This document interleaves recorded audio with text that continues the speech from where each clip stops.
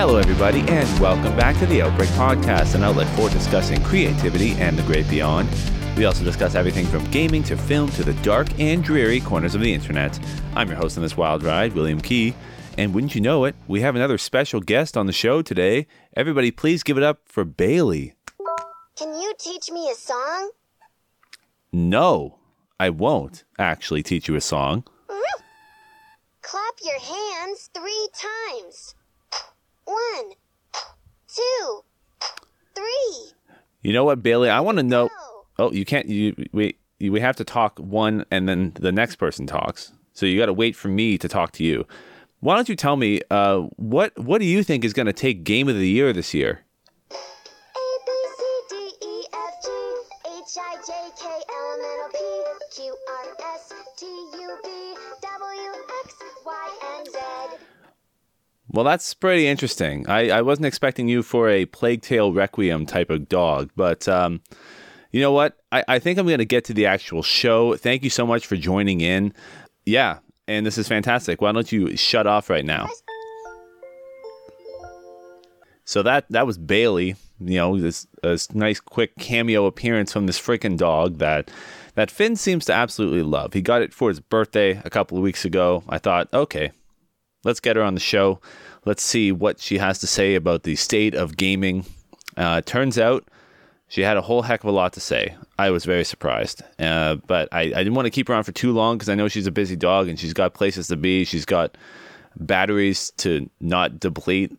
The other day, she was sitting on the couch and she has this button on the chest that like you press it and then it says like say something and I'll repeat it and then the ears will go up and you're supposed to like speak to the dog and then the dog will repeat what you said back to you.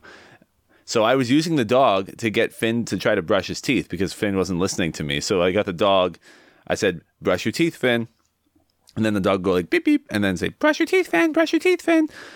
But of course, Finn doesn't listen to a dog, let alone his own dad sometimes. So it failed, but you know, it was worth a shot. It was worth a shot. So, funny enough, I'm actually recording this in the afternoon because I realized that my wife is actually going to be home in the evening. So I thought to myself, okay, she's out right now. I'm going to do the show. Thought there's some interesting developments over the weekend. It was a really busy weekend.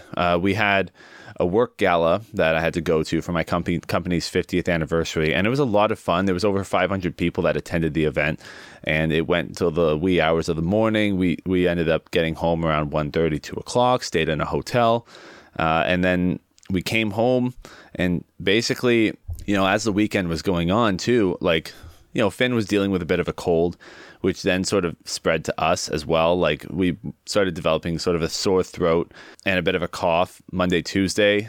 I think I'm on the other side of it now, but I just heard from somebody from work that he just developed a nasty cold and we were all in the office with him. We were actually all took lunch together. We all got in this car and turns out we may be exposed. So we're waiting to see if one of the 3 of us that went with him is going to come back with a cold. I don't know if he can catch it twice, like back to back. I know kids are probably more susceptible to it, but who knows? You know, crazier things have happened, I guess.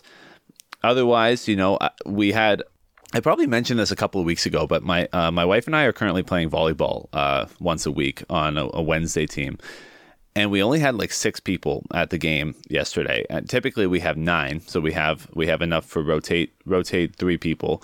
But what ended up happening was we actually won all 3 of our games back to back last night, which that never happens. You know what I mean? We typically the last time we won all 3 games back to back was our very first game back in I think October. Or was it September?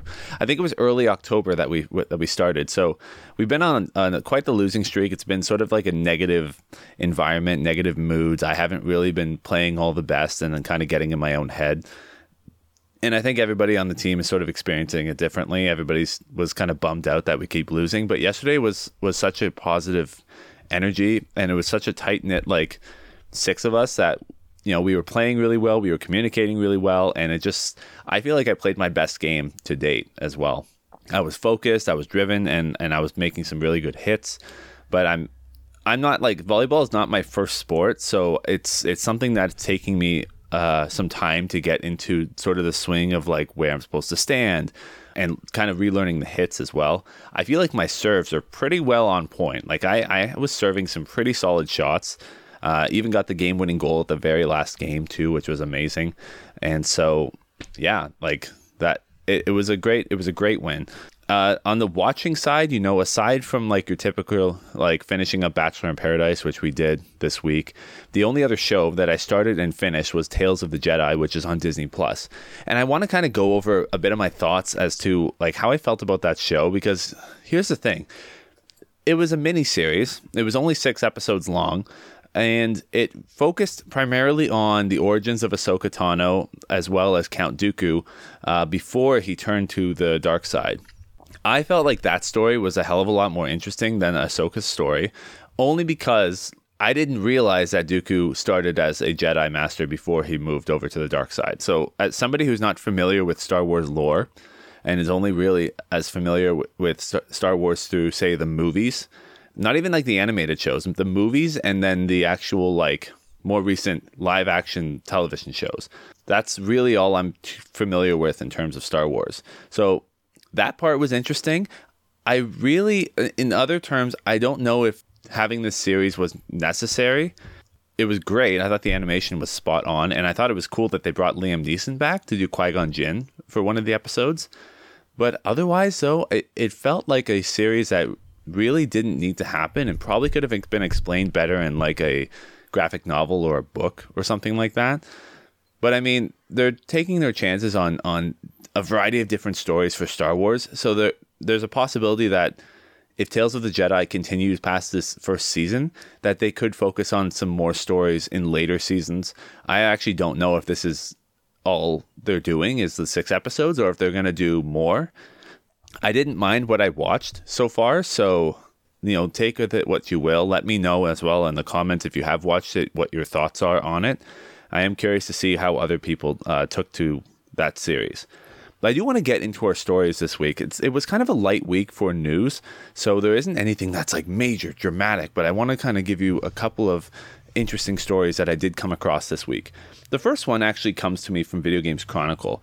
Now, according to this, Sony has been claiming that Microsoft's true strategy behind its proposed acquisition of Activision Blizzard is to have PlayStation become like Nintendo and not compete with Microsoft in the 18-rated shooter space.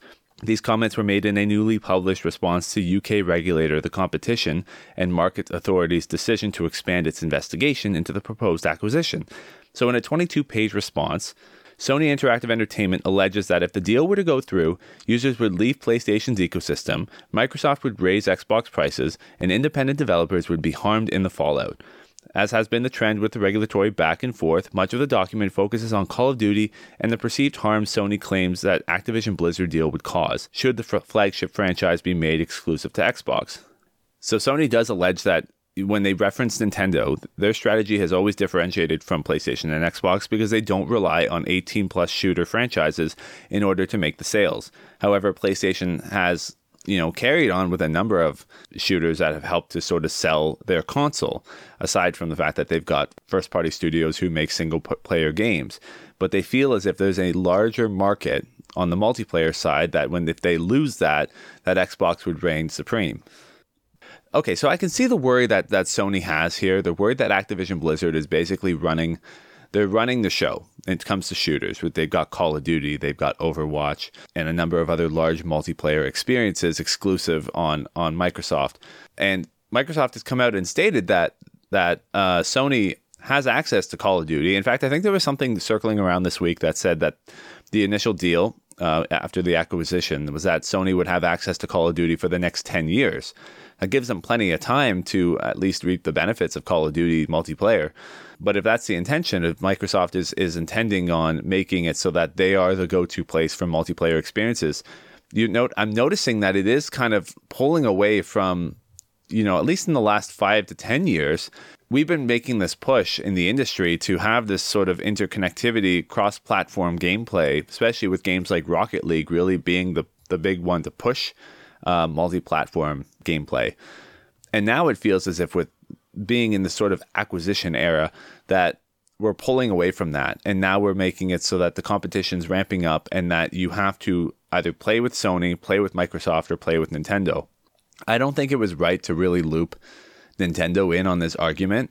I understand the point that Sony's trying to drive across, but I feel like they're worried about something that, clearly, yes, with buying up the studios behind Call of Duty, that is part of the stiff competition. But Sony is also capable, with all of their first-party studios, of creating a direct competitor to those games. You know, they've purchased Bungie, and they've got other studios like Insomniac, Santa Monica Studio, Blue Point. They've got other studios under their belt that they could, turn to in the event that, people are maybe getting a little bored or stale of Call of Duty. There are people that are going to continue to play these games. Let's not forget about that. But I don't know. I think that Sony is making a little too much noise right now in the public eye, especially on Twitter, with the CEO is basically, bombasting everything that has to do with this Activision Blizzard deal. And so I think that we have to just wait and see if the acquisition does come through. I believe there are some areas that have accepted the deal as fair. I think in the March 1st, 2023 is sort of the cutoff when we can finally hear if this deal is actually going to happen. It definitely will. I do believe that Microsoft is going to acquire Activision Blizzard, and it's going to be a fair deal. And then from there, maybe if Sony can kind of tighten up their bootstraps a bit, they can try to come back to the table with Microsoft and find a fair deal that works out for everybody. They're not as worried about the other shoot. They're worried more about Call of Duty because people, especially on the PlayStation platform, need to have some form of a shooter that they can play with and play with their friends if they can't necessarily get access to a modded PC or even an Xbox. They want to be able to play cross-platform with their friends. I hope that we're not going to get away from this sort of cross-platform way of playing with each other, but only time will tell, and it really all depends on how this acquisition goes.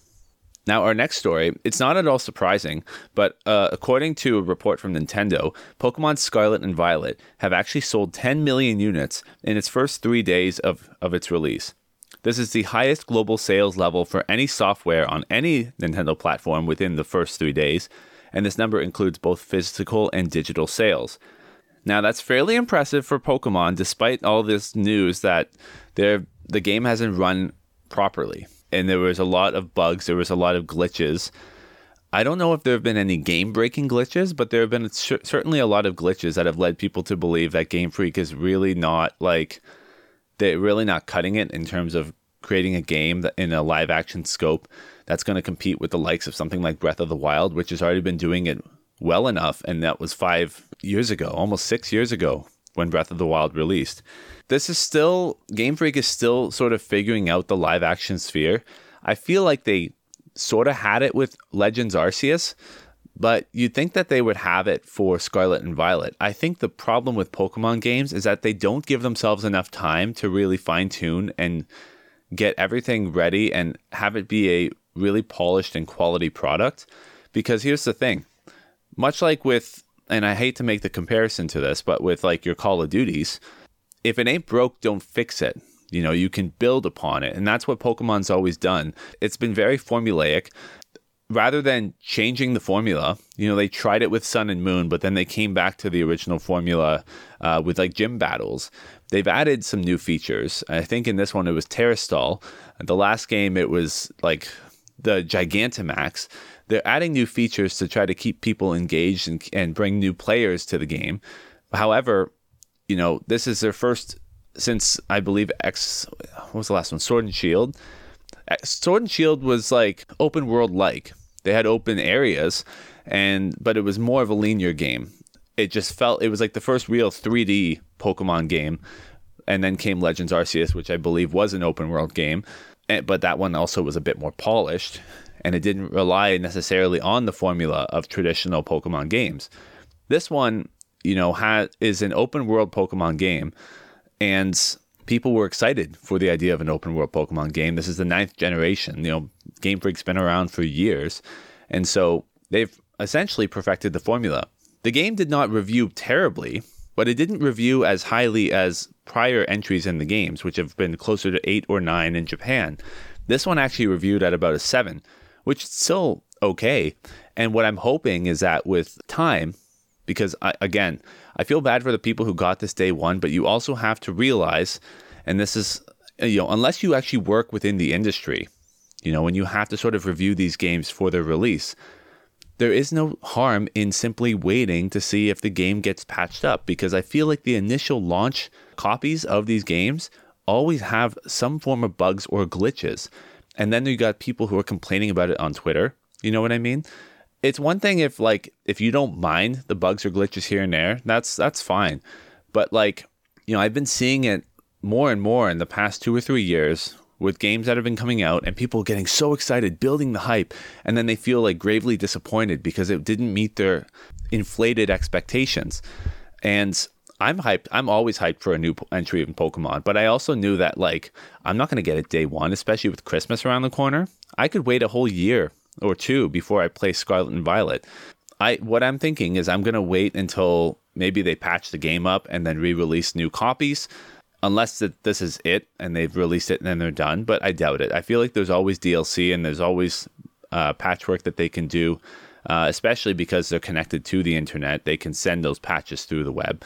I'm waiting to see it, and maybe I'll hop onto the game at a later time. But for now, you know what? I'm glad that it at least reviewed semi-positively, not compared to prior entries, but it is playable to a sense. It's not a broken game, 100% broken game like a Fallout or a Cyberpunk. So, I could be wrong. If you guys have found any game-breaking glitches, let me know. Again, I'm only spouting from what I've seen on the internet so far. So, again, I've been wrong before. This one was one of the first stories I found this week. It actually some positive news in the MCU right now with the film Blade. Now, we did report a little while back that Blade had lost its original director and its writer, but it seems as though they've pushed ahead to try to keep it on track with its initial launch date. They've hired a new director and a new writer to sort of tell, I guess they're going to rewrite the whole story, and they're going to start from scratch. So they have actually hired Lovecraft Country pilot director Yann Demange. He's been tapped to helm the Blade movie. As well, they got the writer from When They See Us, Michael Starbury, who's going to pen the screenplay for this upcoming reboot. Now, previously, when Bassem Tariq, who was the initial director, departed, they actually hired on the head writer from X-Men 97, the animated reboot, Beau DeMaio, who was going to retool the script. But then I guess they felt they needed to rewrite the whole script entirely. Bringing on talent like this, especially with Demange, who has experience with Lovecraft Country, it shows that we're probably going to be looking at a much darker, scarier story to tell in the Blade universe. I mean, we already knew Blade was going to be a horror film, but Demange, if you've watched Lovecraft Country, it is an unsettling show, and it is a hard watch. And so I'm excited to see what they will do, and I really hope that this film gets back on track. It's one of those things that they have a target window to hit. It's very likely now that the film could get delayed. And the one thing I didn't even mention this week, which was a big story that I completely dropped, was that Bob Chapek, who's the CEO at Disney, actually left and was replaced with Bob Iger, who returned as the CEO of Disney. And there's this big debate online about quality over quantity. And it does feel like in recent years, and I'll get to my point in a sec, when it comes to Blade, it does feel as if Disney has been capitalizing on quantity over quality for a lot of their projects. If you look at some more recent films, and I'm going to name, say, Doctor Strange in the Multiverse of Madness, as well as Thor: Love and Thunder, those films would have done well if they had sort of sat and breathed a little more. But I feel like with upping the amount of releases that we're seeing with films, we used to have at least 2 or 3 films a year, and now we have anywhere from 4 plus Disney Plus shows that are basically just rolling one after the other, and then you loop in some special presentations. There's a sense that with Bob Iger returning, there could be a delay in the Marvel Cinematic Universe slate, which I'm welcome to a delay if it means that they're going to put a bit more time and polish into a lot of their projects. But I feel like most of Phase 5 is pretty well set in stone. It's a very likely chance that we could see some delays with Phase 6. But the reason why I'm bringing this back to the Blade discussion is that Blade is a film that, while it is set for a Phase 5 release, this film could benefit greatly from being delayed at this point. I know you hired on a new director and a writer, but you want to give this film time to breathe and to really get the true potential out of this. It's a reboot, yes, but you're introducing a new character to the universe. And here's the thing. You look at the slate from how we got from phase 1 to the end of phase 3, and I know there was some time between those films, that all those films had their own time to breathe and were spaced out. But with the insurgence of Disney Plus now, you have opportunities to tell new stories on a smaller budget, but I wouldn't skimp on quality. I want, like, that's the thing. Like, there's certain shows like Moon Knight and She-Hulk that would have benefited from a bit more time in the pot. And I feel like they're very, maybe taking She-Hulk out of this, but Moon Knight, which ended up being very formulaic. And I feel like it also required a bit more budget. I feel like the budget wasn't entirely there. It was there for some cases, but not throughout the whole thing. Miss Marvel, I felt, was a pretty balanced show, and I think that it delivered really well in terms of its acting, in terms of its script. But again, the stakes are a lot lower when it comes to these television shows. The next major show we're expected to see in the Marvel Cinematic Universe is going to be Secret Invasion. So I'm hoping that will be another positive run, especially since it's going to see Nick Fury and Maria Hill back in sort of the centerpiece of the MCU, since we haven't really seen them take center stage since Marvel, or I think Avengers 2. You know, they've popped up here and there in different films, like, of course, Avengers Endgame and Infinity War, as well as Spider-Man Far From Home. But we haven't really been able to focus on them much. Oh, and I forgot to mention Captain Marvel. That's where we saw young Nick Fury. So he played a major part there. But it's never been his own story. It's always been sort of a partner or a sort of a figurehead to the main character. Long story short, I do think that if they have to delay any film, Blade would benefit from this. But if it is slotted in there for a reason, they certainly are probably leading towards Blade being a figurehead for the supernatural side of the MCU. Hopefully they take their time and they get it all figured out. Keeping with MCU news, it was actually announced this week that Chris Hemsworth is going to be taking a break from acting for a bit after revealing that he found out during his run of the Disney Plus docuseries Limitless that he is actually genetically predisposed to developing Alzheimer's disease. He said, he told Vanity Fair, "It is not a predeterministic gene, but it is a strong indication. 10 years ago, I think it was probably more thought of as determinant."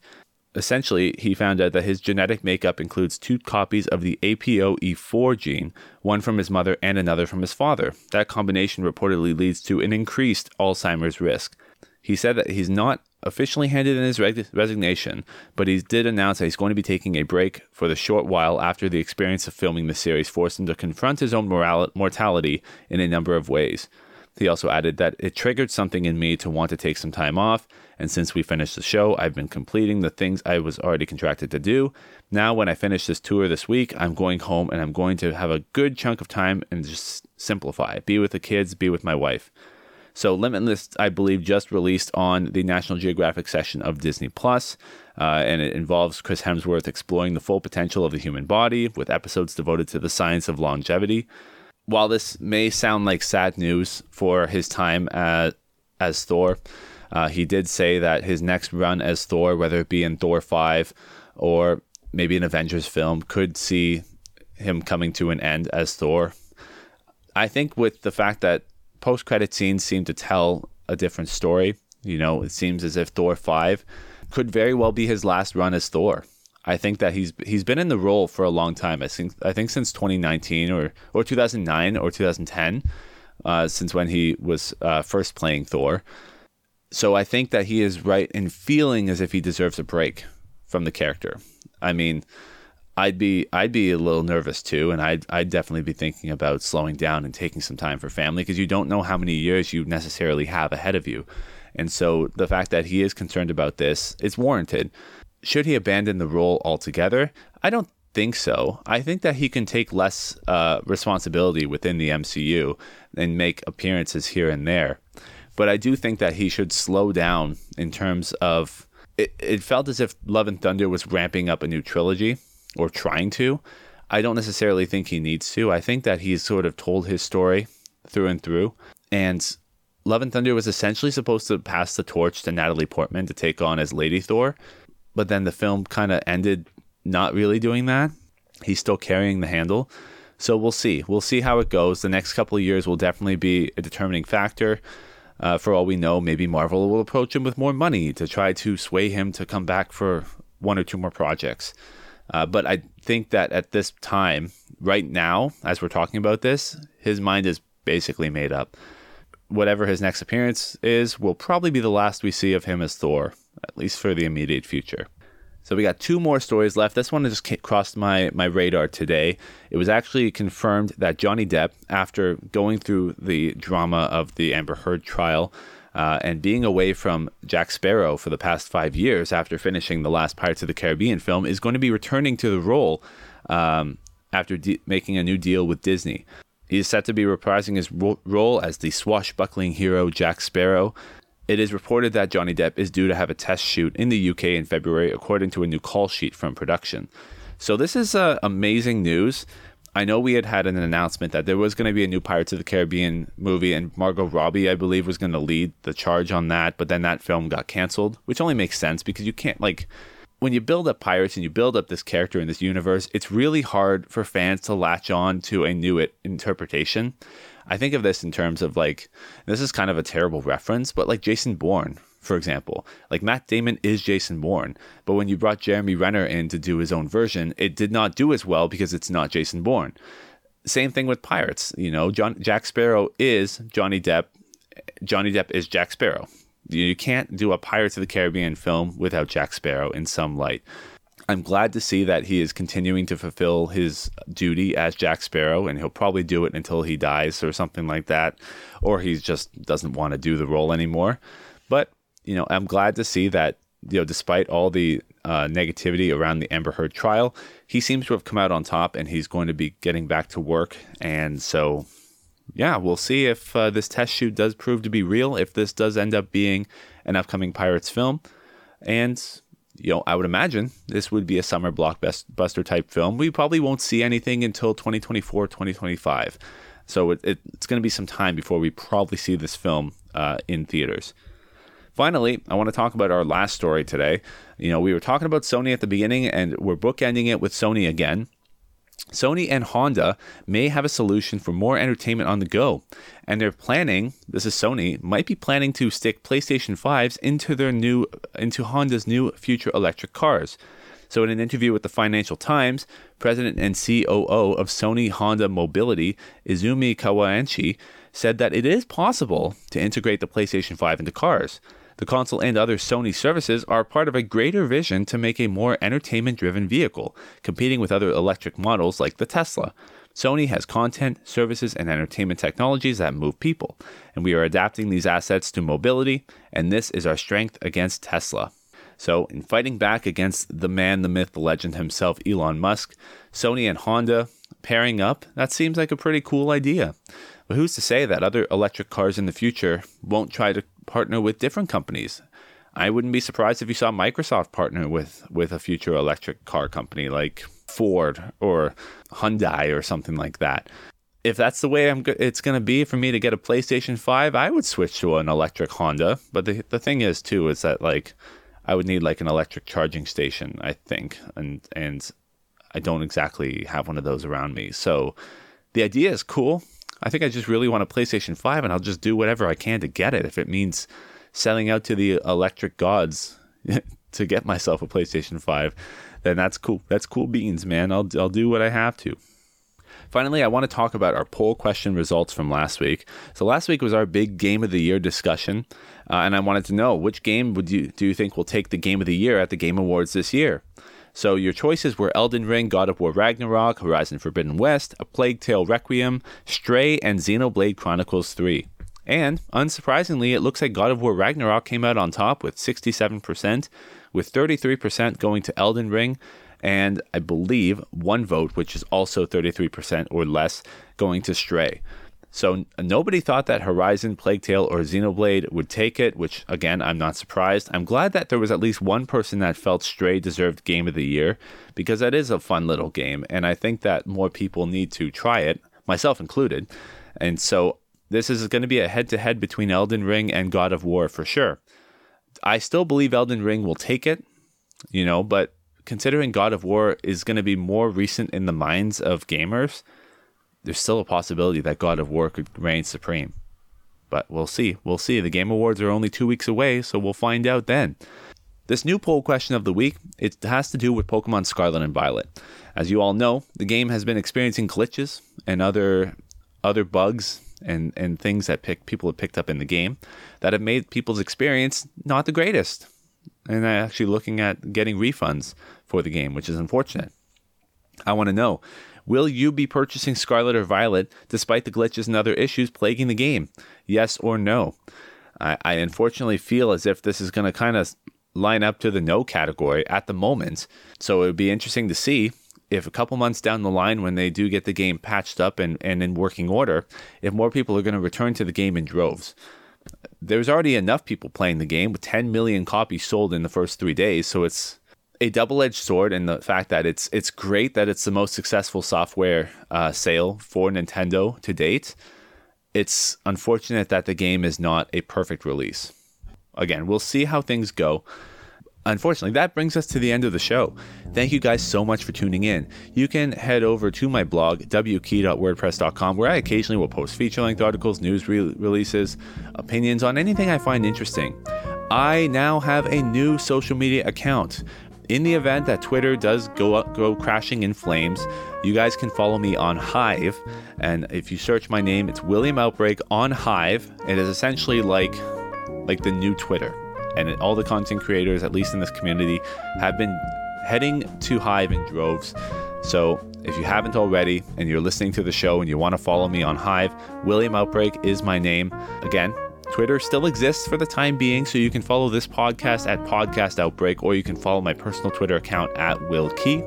As well, I have a Redbubble store and I have a TikTok account, both of which are also called William Outbreak as well. And Redbubble, we've got 2 shirt designs there that you can get the podcast logo. You can get I Have the Song on Rock Band on any sort of article of clothing, or perhaps a clock, bath mat, a shower curtain, an apron for the kitchen. If you want to cook Thanksgiving dinner for my American friends there, you can get any of that stuff on the Redbubble store. As well, this podcast is available on Anchor.fm. Thank you so much, Anchor, for allowing me to post episodes of the podcast once a week for free. Anchor.fm/The Outbreak Podcast. And you can find this podcast anywhere you listen to your favorite gaming podcast, which I do hope is me. This includes Apple, Google, Spotify, Listen Notes, iHeartRadio, Player FM, Amazon Music Plus Audible, TuneIn Plus Alexa, and many, many more. Thank you so much for tuning into this episode today, and have yourselves a great night.